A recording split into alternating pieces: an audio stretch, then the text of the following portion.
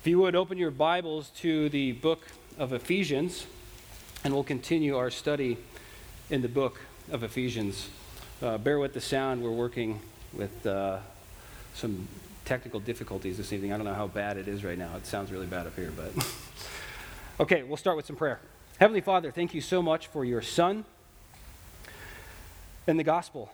We love you, and we're so grateful for what you have done for us through him.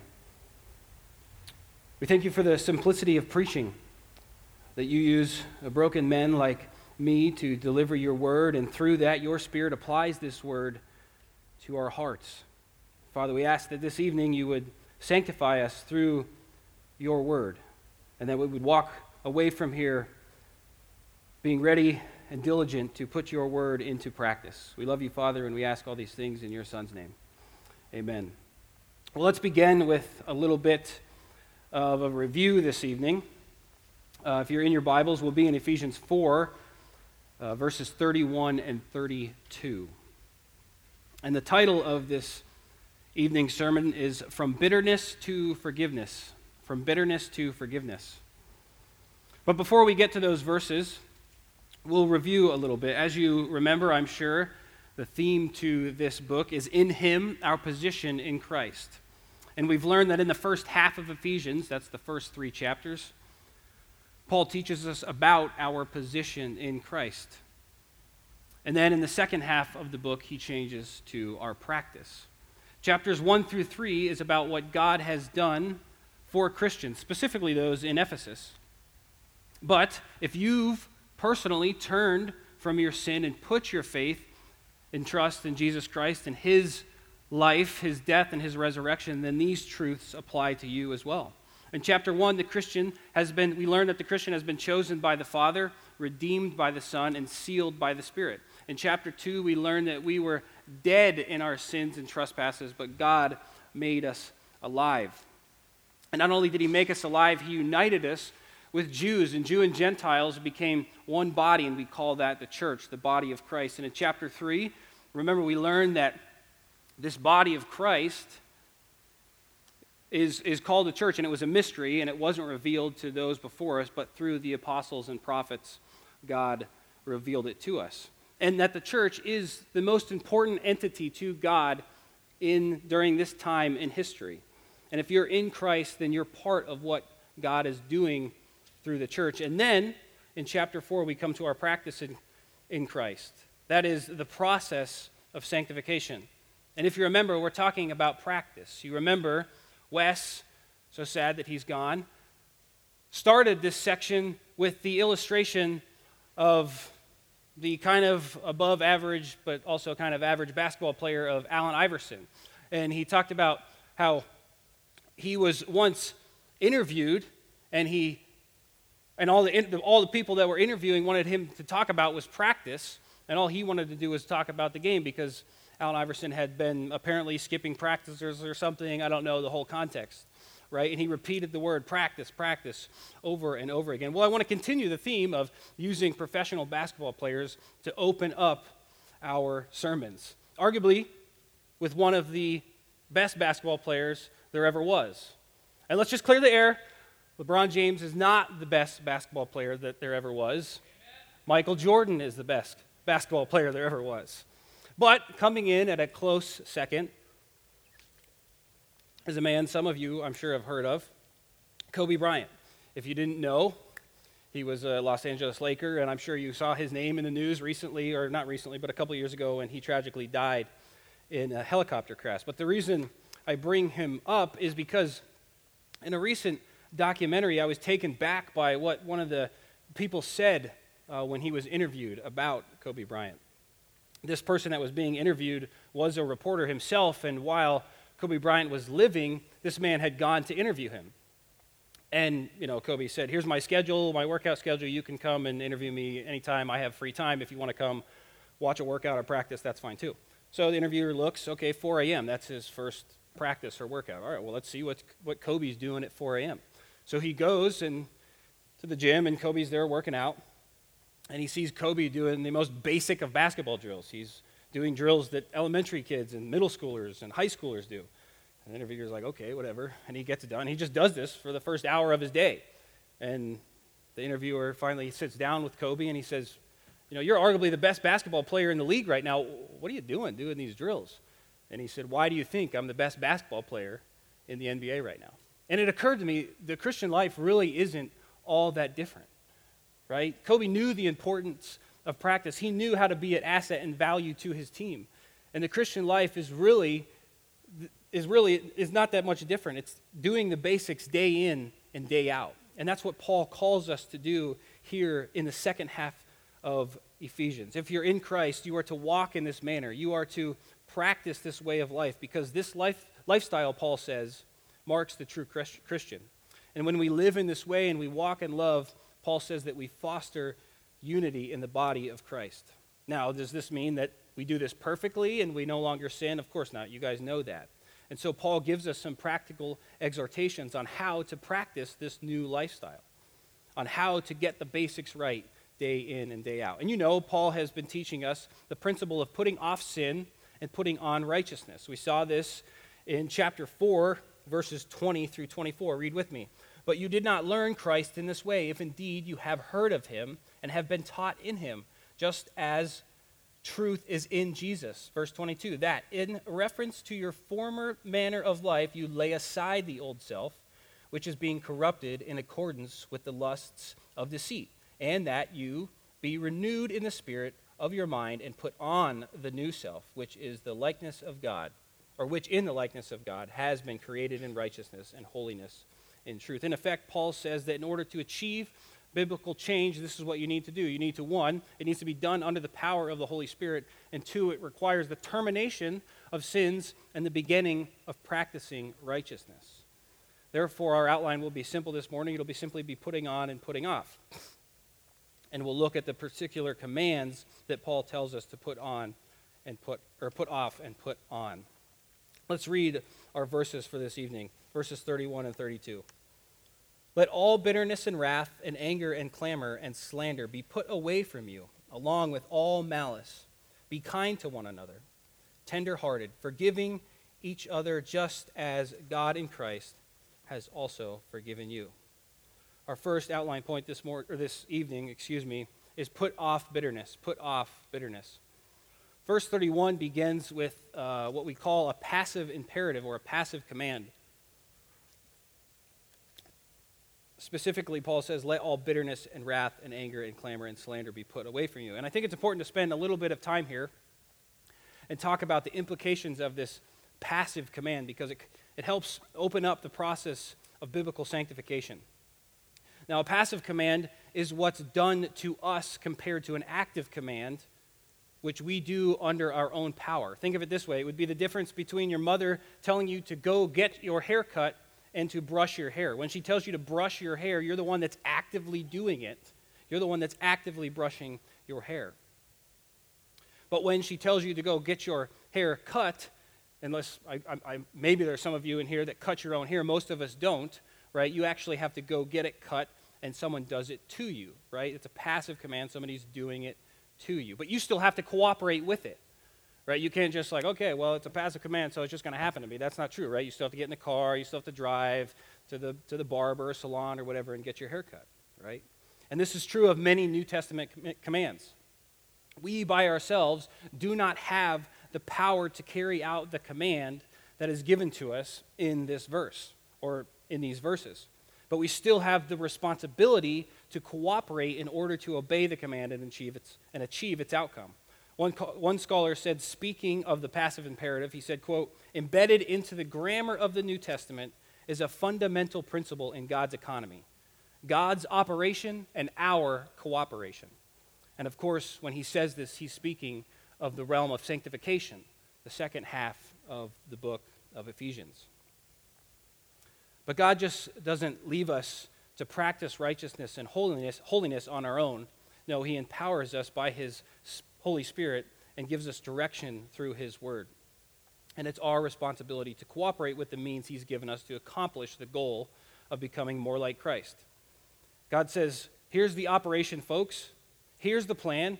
You need to cooperate with it. You need to walk it out.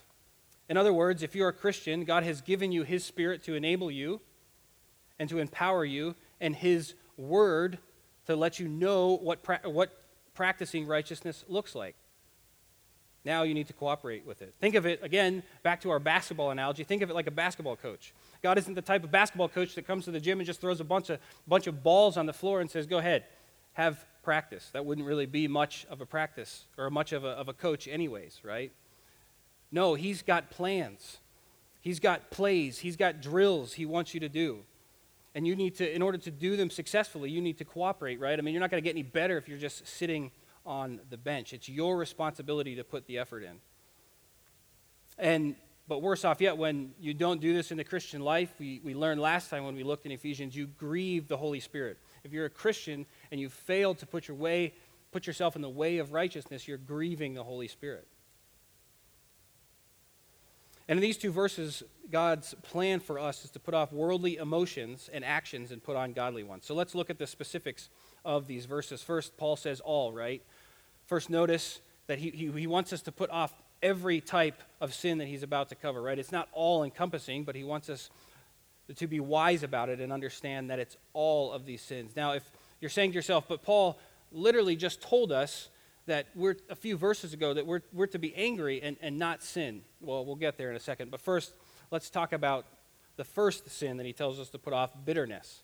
And recognize that bitterness, wrath, and anger, these first three sins that Paul tells us to put off, they're all inner sins that deal with our emotions. They're all sins of attitude. We can define bitterness this way. It's the inner sin of animosity or resentment. And it's primarily directed at a person.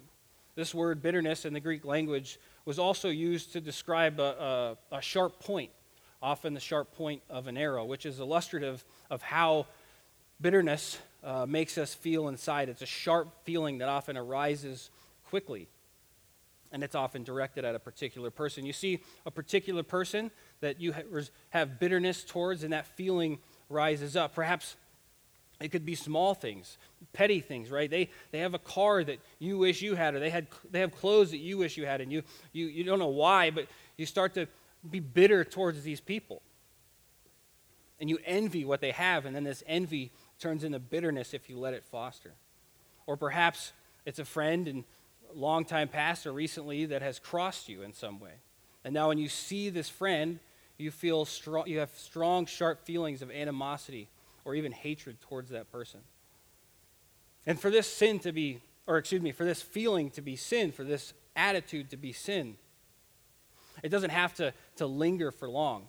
Perhaps over Christmas break, you asked your parents to go do something or go hang out with friends, and they told you, no, you can't do that. And in your infinite wisdom, you thought that this reason was unjustified, so you started to foster bitterness, an attitude of bitterness towards them. And it may come and go away quickly. But do you confess it as sin? Do you seek to get rid of it quickly? Or do you let it linger and justify it? Think of when you taste something bitter, right? What do? You don't just let it sit there. You find something to wipe your tongue off. You get some water to rinse it out. That should be the same response to when you feel bitterness rise up inside you. You need to get rid of it quickly, right? You need to confess of it and repent of it. Another illustration of where bitterness also or usually lies is within divorce, right? Divorces are often very ugly, and they hurt a lot of people's feelings throughout generations, but people feel justified in holding on to their bitterness because of that sin. But there's no justified bitterness, right? There's no Bible verse that says, be bitter and do not sin. You don't get to be bitter about these things. Yes, you can be angry about the sin and not sin, but you cannot foster bitterness. The next sin of attitude that Paul tells us to put off is wrath and anger. Wrath and anger. And we'll discuss these two together because while they're two different words, they're also, often used interchangeably. In Ephesians 2:3, when Paul calls the unregenerate men children of wrath, it's actually the word for anger here in our verse. So you can see that they're used interchangeably. So what's the difference? Well, the main difference between wrath has to do with more of the heat of the moment, a passion of the moment. It's usually more temporary than anger is. Illustration of this would be your parents tell you to do something and you don't want to do it immediately, or you're kicking against authority. Perhaps you kick something, right? You literally kick something, or you punch a wall, or you scream into your pillow, whatever it may be. That's wrath. A biblical illustration of wrath would be, you remember when David comes into the presence of Saul. This is really an illustration of both, but David comes into the presence of Saul and he's holding a spear, and what does he do? He immediately throws the spear at David because he's angry at him. His wrath comes out immediately. Now let's turn to anger. The Greek word for anger has more to do with a deep feeling that slowly arises, almost like a smoldering or an abiding. It's like a pot of water, right, that just sits there and simmers and then eventually starts to boil over. Or you can think of it like a volcano, right? What happens in a volcano, all that pressure builds and builds and builds over time, and then eventually it explodes. So you can see how anger and wrath are closely associated. Now, the vast majority of references to anger and wrath in the Bible are God's anger. Psalm 7:11 tells us that God is angry every day. But as we know, God's anger is always justified. It is always pure and holy, and it never leads to sin. But our anger almost always leads to sin. One scholar, our own Justin Turner, says that nearly 99% of our anger is sinful anger. But he wants you to know he's not a mathematician when he makes that assessment. And to help us see this, let's define anger with a little more detail. Yes, it's a slow smoldering that eventually explodes. But one author offers this definition. Robert Jones, the author of Uprooting Anger, defines anger as follows. Anger is a whole-personed, active response of negative moral judgment against the perceived evil. I'll read that again. Anger is a whole-person, active response of negative moral judgment against a perceived evil. Let's break that down a little bit. He's saying that anger is complex. Right? It involves the whole person, all our beliefs, our feelings, our actions, our attitudes, our desires. And it involves judgment of some kind, where we're judging something that we perceive to be evil. And as soon as we have this working definition, we can see that when we bring in this judgment, we can see how our anger is not always justified and usually is sinful, and God's isn't, because God's judgment is perfect. And so when he judges evil, he's always judging it rightly. But because we're sinners, we don't perceive and judge evil accurately, whereas God judges and perceives evil accurately. Paul says in 2 Timothy 4:8 that the Lord is the righteous judge. Because God is perfectly just, he cannot respond to evil and immorality in any other way but righteous anger. You see, God's anger reacts against actual sin that is actually breaking his law. Where most of the time when we get angry because we've been inconvenienced or because someone has violated our personal preferences. Usually we're not angry because somebody has broken God's law. And even if our anger does involve the actual breaking of God's law, we're usually more angry about how it affects me than the fact that it actually is the breaking of God's law. And I'd venture to say that most of us, I'm not a mathematician either, but I'd venture to say that most of us, most of the time, we're angry when we shouldn't be, and we're not angry when we should be. When Justin taught about anger, he used the illustration of evolution, or some of the schools now have gay pride clubs, right? And in the culture that we live in, be honest with yourself, most of the time, we just kind of brush those things off. Yeah, that's just the culture that we live in. I mean, whatever, right?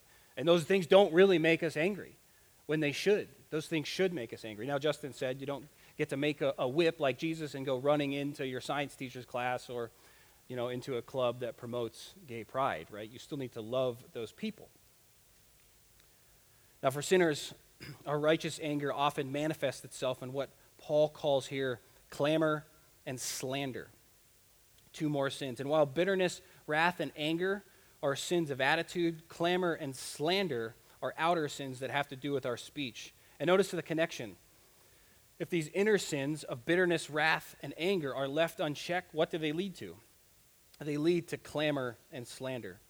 Another English translation renders clamor as shouting, and another renders it as harsh words. Clamor is a bit archaic, When you and your siblings or your friends are horse playing, and your mom or your friend's mom tells you to quiet down, she doesn't say, "Hey, stop clamoring around." She says, "Quiet down, be quiet, stop yelling, stop shouting." So we'll use shouting or yelling from here on out.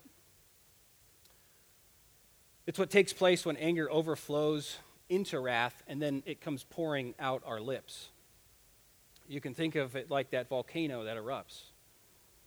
And the same is true for a man who cannot contain his anger. Proverbs 12:16 says, "A fool's anger is known at once, but a prudent man conceals dishonor."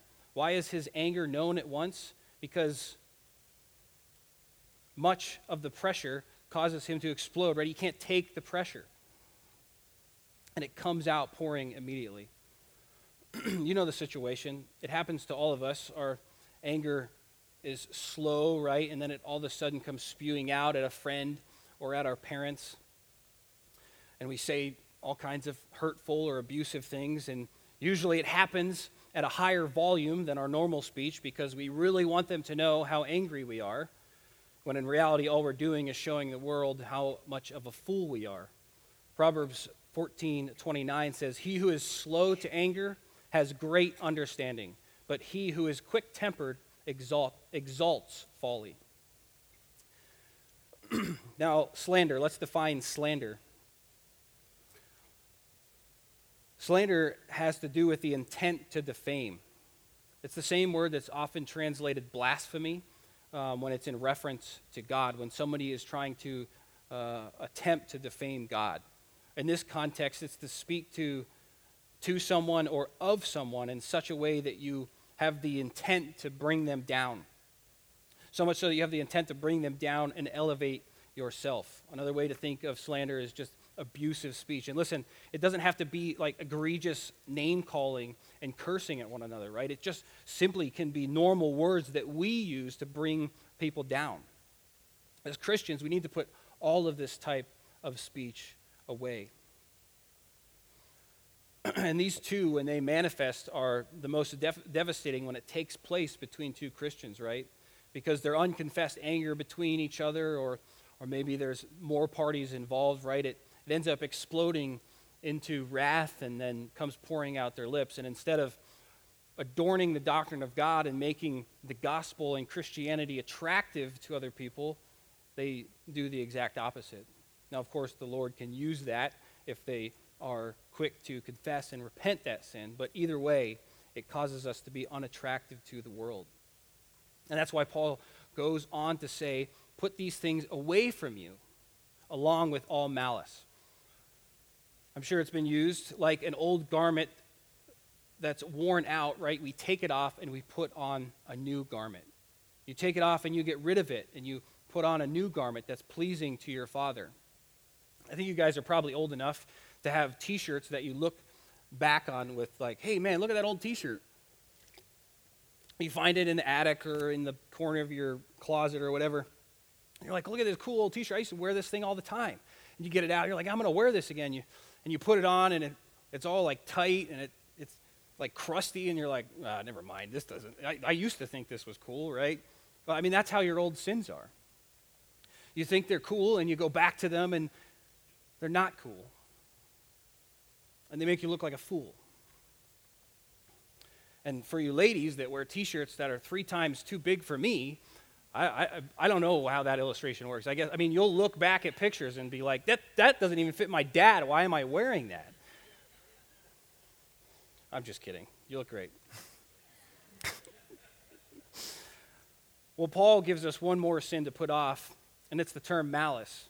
Now, malice is somewhat of a catch-all term for Paul. One dictionary defines it as follows: the quality or state of wickedness, a mean-spirited or vicious attitude or disposition. The antonym or the opposite of this would be moral excellence or virtue. One author says that Paul is basically, this is an all-inclusive word for him, for badness and wickedness. Basically, Paul's making sure that everything that he just said, we understand and the Ephesians understand that these are sinful attitudes and actions that we need to put off. He's clarifying, right? Because we talked about how there are times when anger can be righteous. He's talking about putting sinful anger off. And shouting, I mean, one can shout for joy. One can clamor for joy, right? That's not inherently wrong, but Paul is talking about sinful shouting. He's telling us to put away shouting that has a malicious intent of hurting other people. Now, before we go on to what we need to put on, I want to make this a little bit more personal, because some of you are probably sitting here going, well, yeah, but I don't really struggle with anger. I don't shout at my Christian friends or my parents. And that may be true. There are sins that tend to be vices for us and maybe not for somebody else, but just because it doesn't manifest itself in that way, in screaming and shouting and name-calling, doesn't mean that anger doesn't reside in each one of our hearts. And so kind of as a sub-outline to our first point of putting off, I want to just talk through a couple different aspects of anger, which really is going to encompass all of these sins that Paul has told us to put off. I'll read through these three aspects and then I'll repeat them when I get to them. But first, anger is something that we all deal with. Second, anger is a bigger problem than most of us think. And third, anger finds its origin in the heart. First, anger is something that we all deal with. Each and every one of us here has been angry at some point, and we've all been angry, and even to the point where we've hated somebody. Some of you here tonight are sitting and holding on to anger. And anger isn't something that just goes away once we're a Christian, right? Once we're born again, it doesn't just go away. No sin just goes away. We need to fight it, and we need to put it off. Turn with me to Matthew 5. Matthew 5. Here we have Jesus' indictment of the Pharisees and the scribes, right? They taught that if you hadn't killed anyone, you had kept the sixth commandment perfectly. But Jesus, in order to correct their teaching and show the exceeding sinfulness of man, declares that all men have broken the sixth commandment because all have anger and all have hatred in their hearts. Jesus teaches us what the Pharisees and scribes should have already known, that God cares more about the righteousness of the heart than what you do outwardly. Not that the outward things don't matter, but from the heart flows the outward actions. Or perhaps you're not convinced. You're sitting here saying, yeah, okay, Cody, but I don't hate anyone. I don't get angry. Well, let me offer what one author calls smoke screens to our anger. That is, we say these things or we do these things in order to conceal our anger. You don't have to raise your hand, but think, have I ever said any of the following? I'm not angry. I'm just upset. Or I'm not angry, I'm just frustrated. Or instead of lashing out and shouting at somebody, you just clam up and you give them the silent treatment.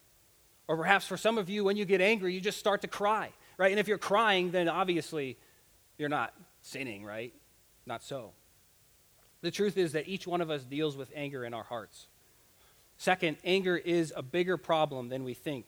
In Matthew 5, where I had you turn, Jesus equates it to what? He equates it to murder.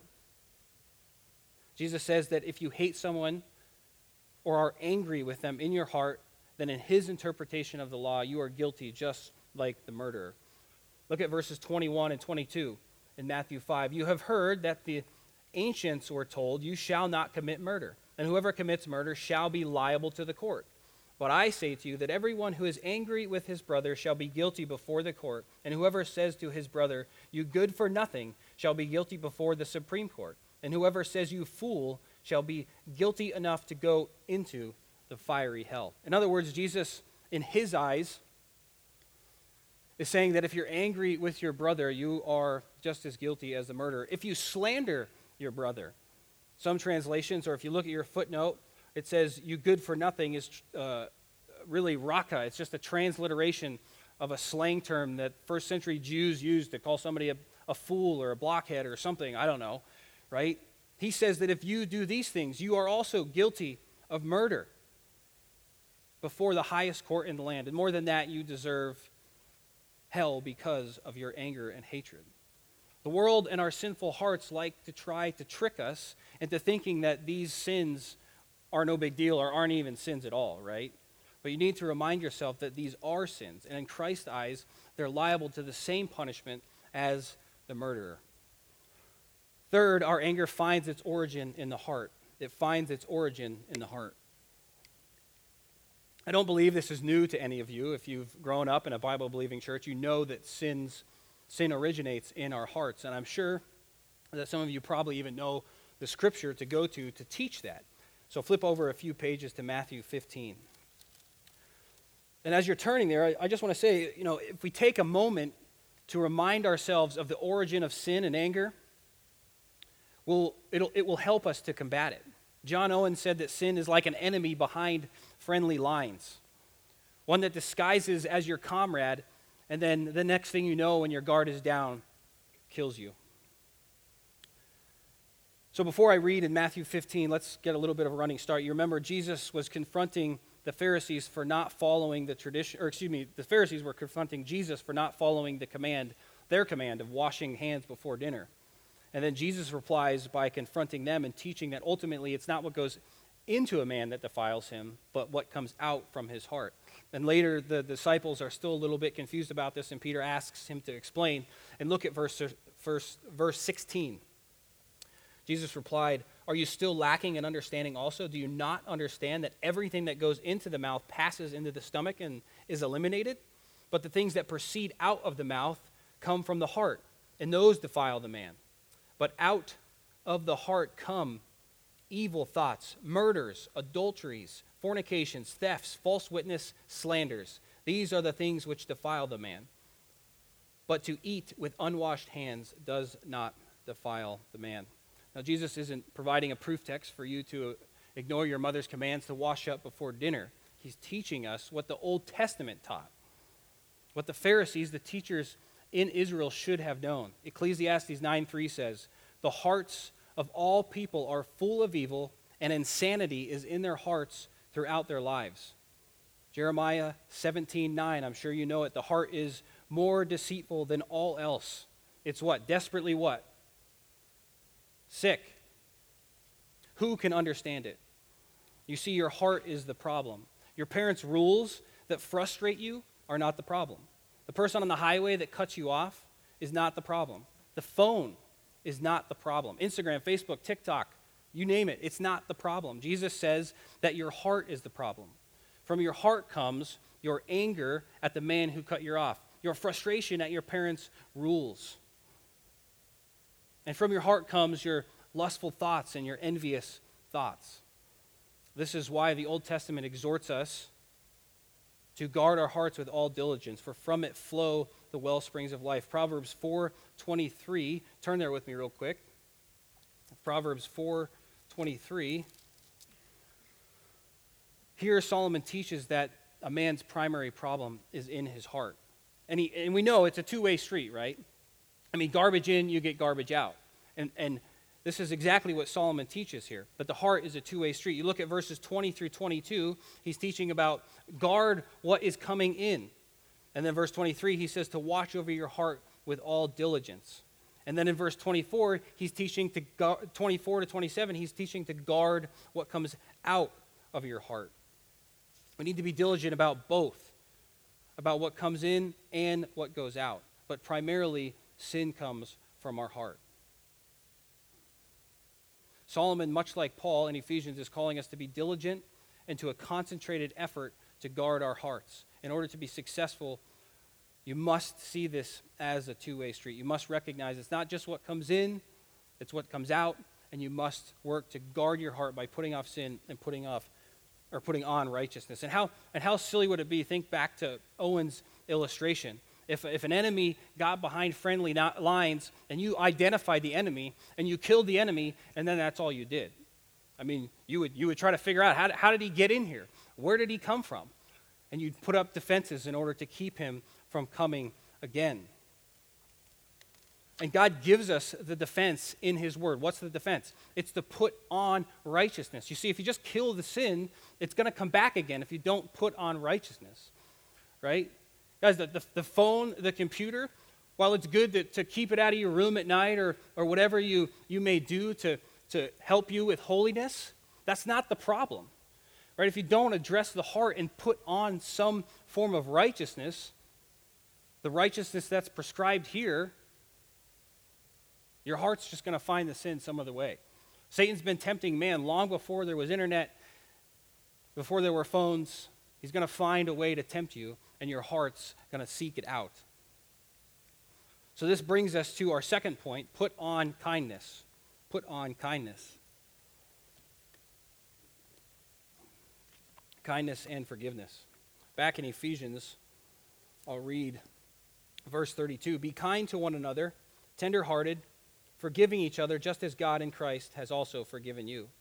Literally, verse 32 says, be becoming kind to one another. This implies a change. Become what you have not been, but it also implies a process.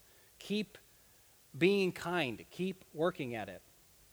In other words, now that God has changed your heart, start to be and continue to be kind to one another. This word carries the idea of being fit for the situation, right? One author describes it, it's like a glove that fits your hand perfectly.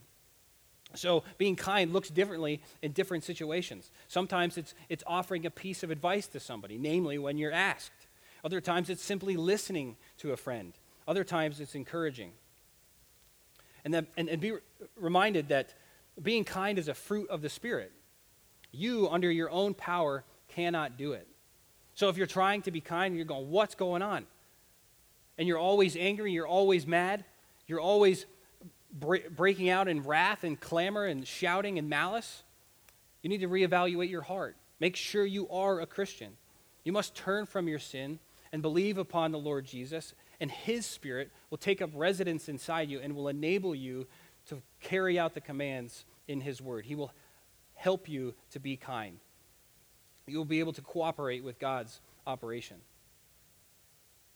Of course, we know that you may be able to learn this behavior, right? And it just be a behavior modification. And you may have everyone else fooled, but in fact, you know that you don't have God fooled. Instead, the change needs to come from within the heart.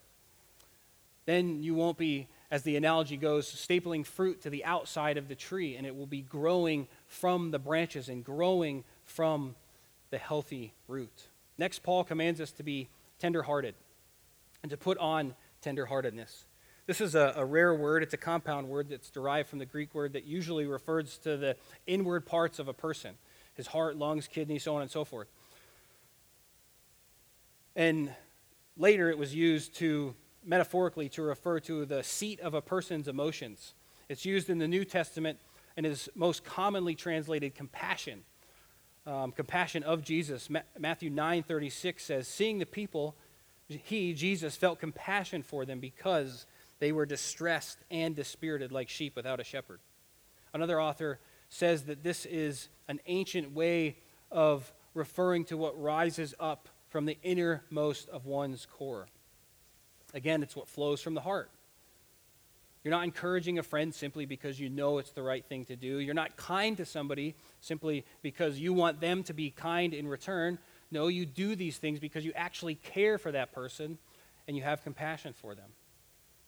Finally, Paul says to forgive each other, just as God in Christ has forgiven you. We're to put on forgiveness and graciousness. The word forgive here is actually the word for grace, which of course includes forgiveness, but forgiveness alone denotes that somebody has actually wronged you, has actually sinned against you. And as we learned, oftentimes when we're angry and bitter towards other, it's the injustice that we perceive, right? And oftentimes that's just an inconvenience to us, and we're not even angry about the fact that they've broken God's law. But Paul says to be gracious to them. Don't rush to conclusions that they have in fact sinned against you. Instead, be gracious. And if you do come to the conclusion that they have broken God's law and sinned against you, forgive them, just as you have been forgiven. Now, what does this final clause mean? It seems fairly simple. Forgive as you have been forgiven. But in my opinion, it's been a little bit overcomplicated. And you're probably sitting there going, how has it been overcomplicated? It seems simple to me. Well, there are those who teach that forgiveness can't actually occur. It's not complete until the person repents and confesses to you. Right? The sinning party comes to you and confesses and repents, then you can forgive them. But I believe what they're doing is confusing forgiveness and reconciliation. And we have to understand that there's a difference between the two, and there's also a difference between God's forgiving and our forgiving. You see, forgiveness is to dismiss or release someone of something. Usually it's the wiping away of a debt, right? It's used that way in the New Testament in Jesus' parables. You owe somebody $100 or something like that, and they tell you, don't worry about it. Your debt has been forgiven. You don't owe me anymore. It's been wiped away. Reconciliation, on the other hand, is the mending of a relationship. And some say, like I said, those two are inextricable, right? You can't separate the two. And for God, that is true. When someone is actually forgiven, it means that Jesus' blood and his perfect righteousness has been applied to the sinner's account, and there has been reconciliation taken place. But you see, God offers forgiveness to everyone who has broken his law. His forgiveness is offered to all, but just because it's offered to all doesn't mean that every man comes and confesses and repents before their Lord and Savior. Not all lawbreakers' relationship is reconciled with their Creator. But this doesn't make God's offer of forgiveness any less real. Now, for us Christians, by the virtue of the fact that we are not God, we forgive a little bit differently. We are to forgive in our hearts regardless of whether or not reconciliation takes place. We don't get to withhold forgiveness and wait for somebody to come to us and say, oh, I'm sorry, I've sinned against you, will you please forgive me? And then you forgive them. Now, if that person is a Christian, you need to do everything you can to reconcile that relationship. But if we were waiting around for non-Christians, unbelievers to come and repent and confess their sins to us, those who have wronged us, will be waiting around until Christ comes back. And let me show you why, as humans, I believe that we don't get to withhold forgiveness in this way until there's actually reconciliation. It's because the New Testament teaches that one of the marks of a Christian is his ability to forgive. In other words, if you have truly been forgiven by God, you are able to forgive others. Matthew 6:14-15 says Jesus says the following, "For if you forgive others for their transgressions, your heavenly Father will also forgive you. But if you do not forgive others, then your Father will not forgive your transgressions." Now, what Jesus isn't saying here is that you earn God's forgiveness by being forgiving to other people. We know this, right? We don't earn God's forgiveness. This is Jesus' Sermon on the Mount. And what he's teaching here is that this is a characteristic of the kingdom citizen, that they are forgiving and gracious people. Christian, as a citizen of God's kingdom, you must work to have a gracious and forgiving attitude. Think about it this way. If you have beef with somebody, ask yourself this question. Has this person sinned against me in a way greater than I have sinned against my God? The answer is no. Right? And because it's no, you are to forgive that person just as Christ has forgiven you. When you are gracious in this way and you look past offenses and you confess your sinful attitudes of bitterness, anger, and maliciousness, then you're carrying out Christ's command, Paul's command here. And when you confess any manifestations of that sin, shouting and name-calling, then you're promoting unity in the body of Christ. You're seeking to imitate Christ, following in his footsteps, walking as he walked and living a lifestyle worthy of your calling. And you remember, again, we're talking about practice. Don't be like Iverson and complain about practice. Instead, in this way only, be like Brian, be like Cody. He was up every morning going through the same basic drills. Read and meditate on God's word each morning. Ask the Spirit for illumination. Apply what the Spirit has taught you from his word day in and day out. Pray to the Father, glorifying the Son and confessing your sins day in and day out. And then you're prepared to go out into the game, to go out into the world and to put on Christ, to put on righteousness, and display him and adorn the doctrine of God to the world. And then you can come to church, and you can serve others, and you can encourage others. But you have to do the simple things first. You have to cooperate with God's game plan. and he will equip you for his calling and make you useful in his church, and you will enjoy sweet fellowship with your Creator, Savior, and Lord. Let's pray. Father, we're thankful for your word. We're thankful for the simplicity of your word. We do confess that although the plan is simple, in our sinfulness we also like to overcomplicate it. Although the plan is simple, we in our sinfulness neglect it. Father, we ask that by your Holy Spirit we would be invigorated to again visit the simple truths of your word and be reminded that these sins come back. Once we put them off once, it doesn't mean that they don't come back. We need to continue to put them on and put them off and continue to put on righteousness. Father, we thank you for your Son and what he has done on our behalf, and therefore we're able, because his Spirit resides in us, to accomplish the commands that you call us to. We love you, Father, and we thank you for our time together this evening. Amen.